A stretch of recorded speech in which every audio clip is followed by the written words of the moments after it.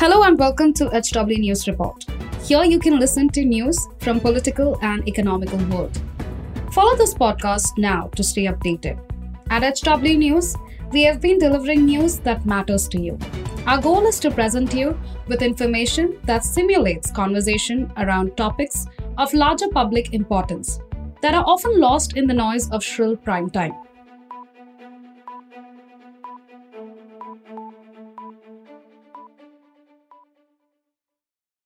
The Congress has written to social media giant Twitter against Union Minister Rajeev Chandrasekhar's tweet accusing Congress leaders of lobbying for Pfizer vaccine. The party accused Chandrasekhar of distorting facts and indulging in false propaganda and demanded his apology.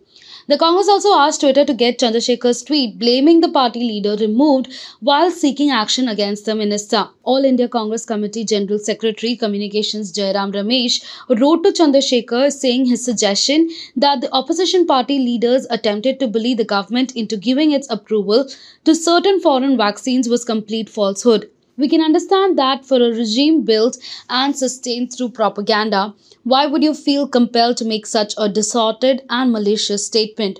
Thus, on the merits of your claim, there is little to say other than it is complete falsehood. At no point did any of the senior leaders that you named make any comment or observation on the indemnity clause, the Congress leader wrote to the minister. We all call on you to apologize, clarify, and take down the tweet immediately. Otherwise, we will be constrained to pursue legal action.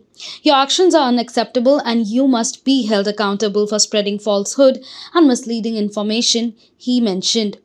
A few days ago, tagging a video of Pfizer CEO Albert Bourla's encounter with a journalist in Davos, Chandrasekhar said on Twitter that the pharmaceutical company tried to bully Indian government into accepting conditions of indemnity.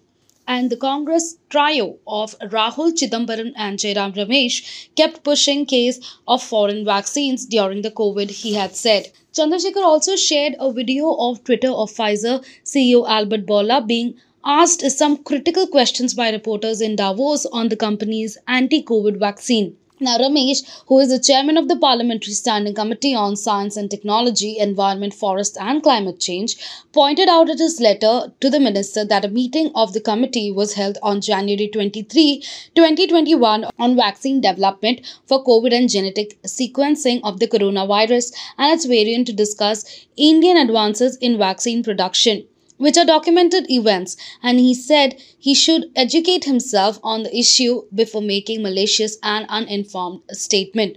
During the second wave of the pandemic, when India reeled under the crisis, when people including your supporters tagged their government representative and begged for support, what did your government do?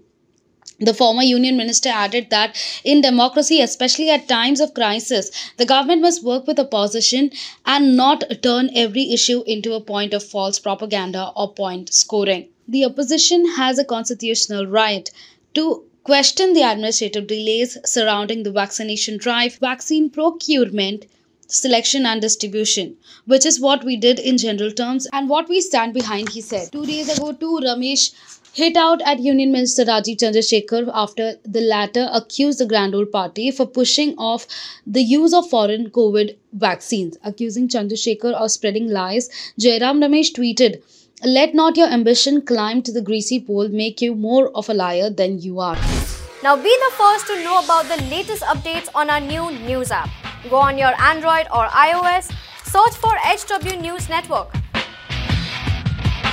Download our app, choose the language you prefer to get updates in, and be up to date with the latest news.